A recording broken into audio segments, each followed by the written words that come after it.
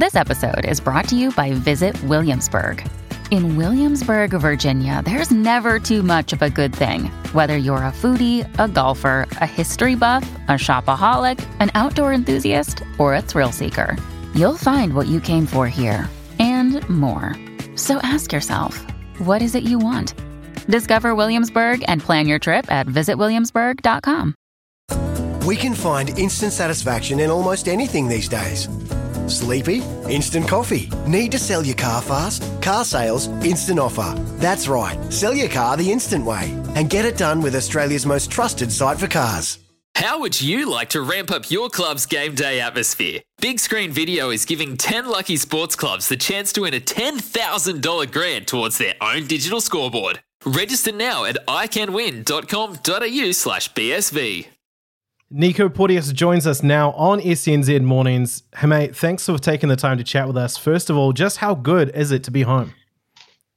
Yeah, first off, thank you very much and cheers for having me on the show. And yeah, it's pretty nice to be home. To be honest, I've actually been home for about 3 months now, sort of snuck back into the country at the end of March. So that was pretty nice just to come back and just chill out with friends and family. Yeah, I guess it would be pretty special that you kind of get to enjoy all of that, just with your friends and family alone before, I guess, all the chaos that ensues now of you being out there with the people, right? Yeah. It's pretty hectic, but of course it's a good hectic. The amount of support that we've received from the community and Wanaka and New Zealand by it has been pretty incredible.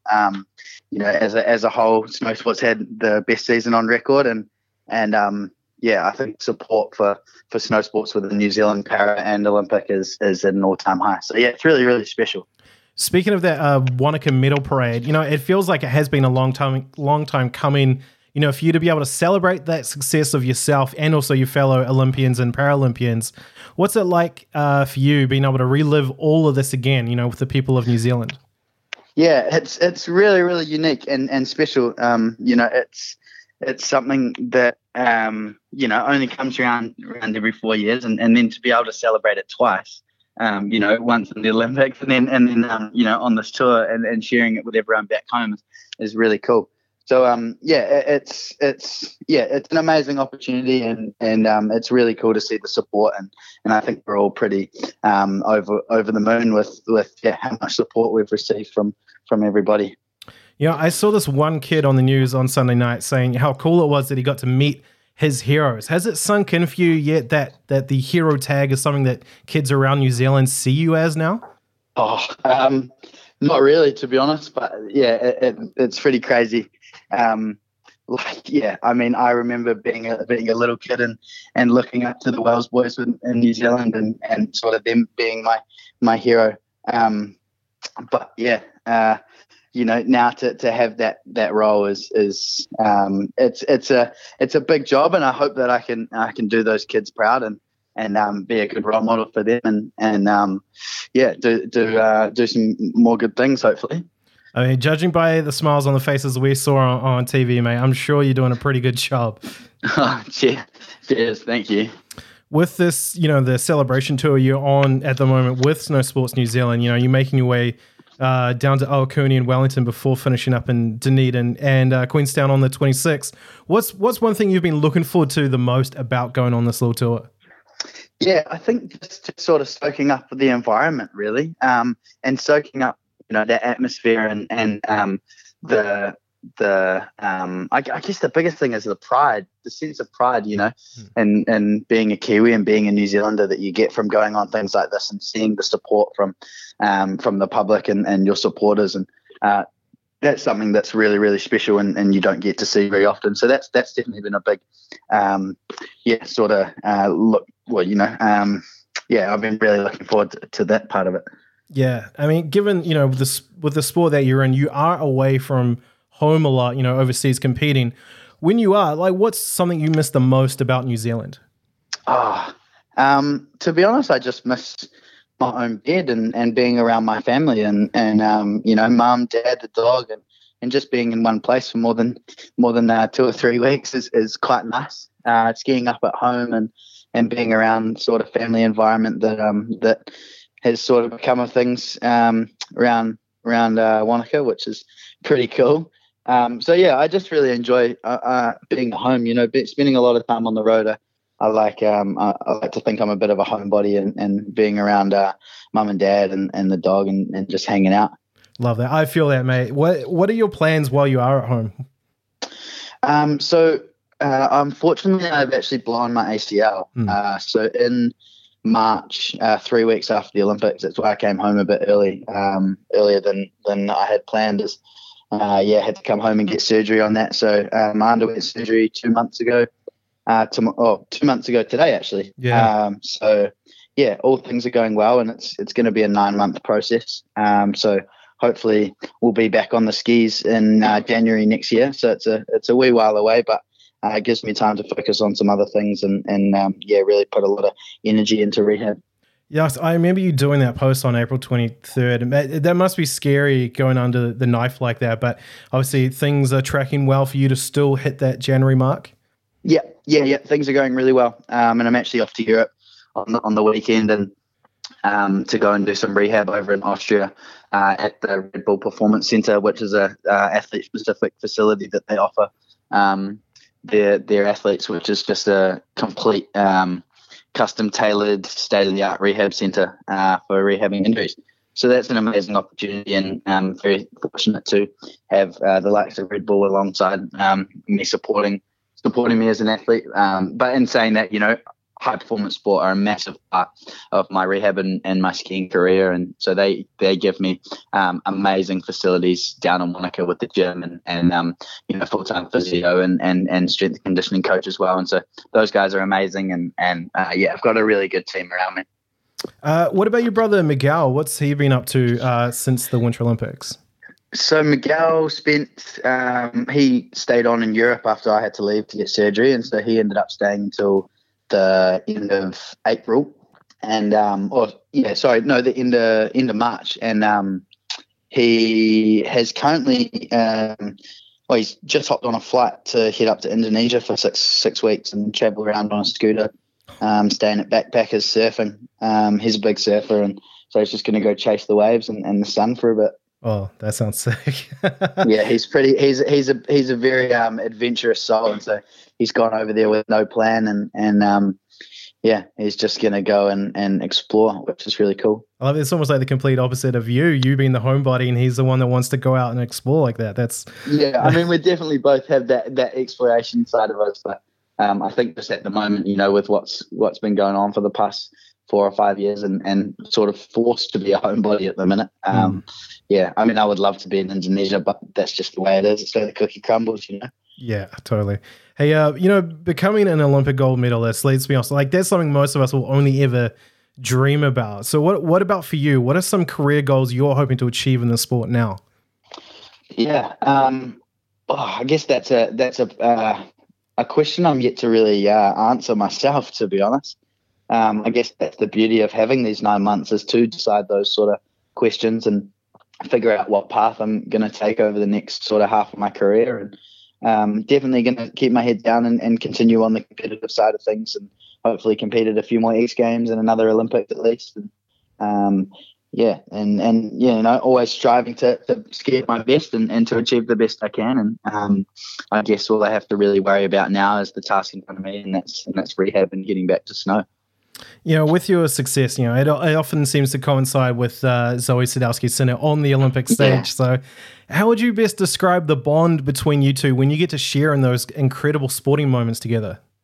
Yeah, it's pretty special. We're both the same age, and she's actually 6 months older than me. But just to share those sort of moments, both first for us and first in New Zealand, is pretty special. And it definitely, we're really, really good mates, and we have a great time on tour. And I draw a lot of inspiration from her. She's an incredible athlete, and she's very, very inspiring to watch. And it's always a pleasure to be able to draw energy from her success and try and at least put it into my performance.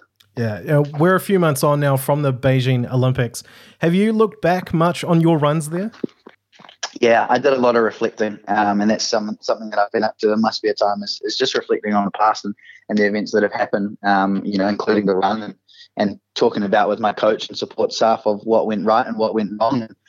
It's all part of the process of, even when things go perfectly, there's still things to be learnt going forward. And so it's about, breaking down those moments and thinking about that run of what went well and what didn't, and learning from that and taking that forward into into future competitions.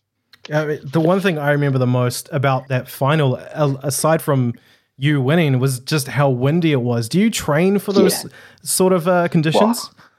No, to be honest, those sort of conditions that we would normally go home in, because, maybe we should start training more in those conditions. But no, those are extremely dangerous conditions. And unfortunately, there was a time frame and TV schedule sort of thing that we couldn't run the event at any other time. And the weather was looking just as bad the next day. And so, unfortunately, we couldn't move the event. And that was just the hand that we were dealt. And sometimes you have to deal with it. And sometimes you don't, and it's all about just being flexible and having those options so that you can do the best run you can in those not so good conditions. Are you buoyed by how quickly free ski halfpipe has become popular since into the Winter Olympics in Sochi? From there, it just seems like it's really blown up. Yeah, it's incredible to see and be part of a sport that's constantly growing. To be a part of that is pretty special. There's definitely that sort of vibe, among fellow competitors and friends that, what we're doing and what we're able to do as our job per se is pretty special, and we're all very lucky and fortunate. And I think that sort of shows in how we train and really take advantage of opportunities that come our way. You mentioned before, you've had a lot of time to reflect and look back on, what you achieved in Beijing. In terms of developing your technique and style that comes with the halfpipe, just how far do you think you can push yourself? That question I'm asking myself at the minute. I'm not sure. I haven't really put too much thought in it, because it's such a long process. I've pretty much removed myself from the skiing side of things and understood that 9 months is a long time, and that you can't be thinking about skiing for that long. Otherwise, you'll just return and you'll just be, burnt out. So I haven't really put much thought into it. I think when it comes closer to the time, I'll start thinking about it more. I guess that's one thing that's kind of been, at the forefront a lot in recent times, the sort of, looking after your mental health and stuff like that. You mentioned sort of like burnout. What do you do to sort of look after yourself? I just make sure that I have a balance of training really hard and like I said, taking advantage of those opportunities, training opportunities specifically that come your way, and making the most of those environments, but then also knowing when it's time to let the hair down, and periodizing training really helps that, and having other hobbies, surfing can go clear the head in the water, or go for a skate or a mountain bike, and I just think that's a massive thing for me, is finding that balance between the work-life balance sort of thing. Not that skiing and halfpipe skiing, I don't, it's my passion. I wouldn't really consider it a job. It's just what I love doing. So yeah. Even if it is a job, man, it's a pretty cool job. Exactly. When because when you do look back at that experience at the Beijing Olympics, just how was it for you being your second time around? Yeah, it was a lot different. It was a lot different in the fact that I had, I felt like I had a bit more pressure on myself. Being second games, I knew what to expect, which was nice and helped me deal with that sort of pressure. But yeah, it was definitely a learning experience for sure, and I'm excited to see how it feels hopefully going to the third games, because I tend to learn things each time, and deal with things in different ways, and you'd be reminded of certain things that you maybe forgot about at the last games, or just sort of things, just little things that you may sort of pass up on. Definitely a big learning process. Just lastly from me, Nico, all going well with your rehab. What does 2023 potentially look like for you? Hopefully we'll be back on the skis for X Games in January. And then we also have World Champs at the end of that season in Georgia, which will be exciting. Hopefully I can get back to competing and be be back doing what I love and skiing in the halfpipe. Awesome. Nico, thanks so much for your time, mate. Really great that you get to have this opportunity to, I guess, share in your success with New Zealand, and you just all the best for the rehab, mate. Cheers. Thanks very much for having me. It's Tyre Power's Big Footy Final Sale. To kick things off, you can get the power to buy 3 and get 1 free on selected Toyo passenger car and SUV tyres. Tyre Power's Big Footy Final Sale can't last. Visit tyrepower.com.au now.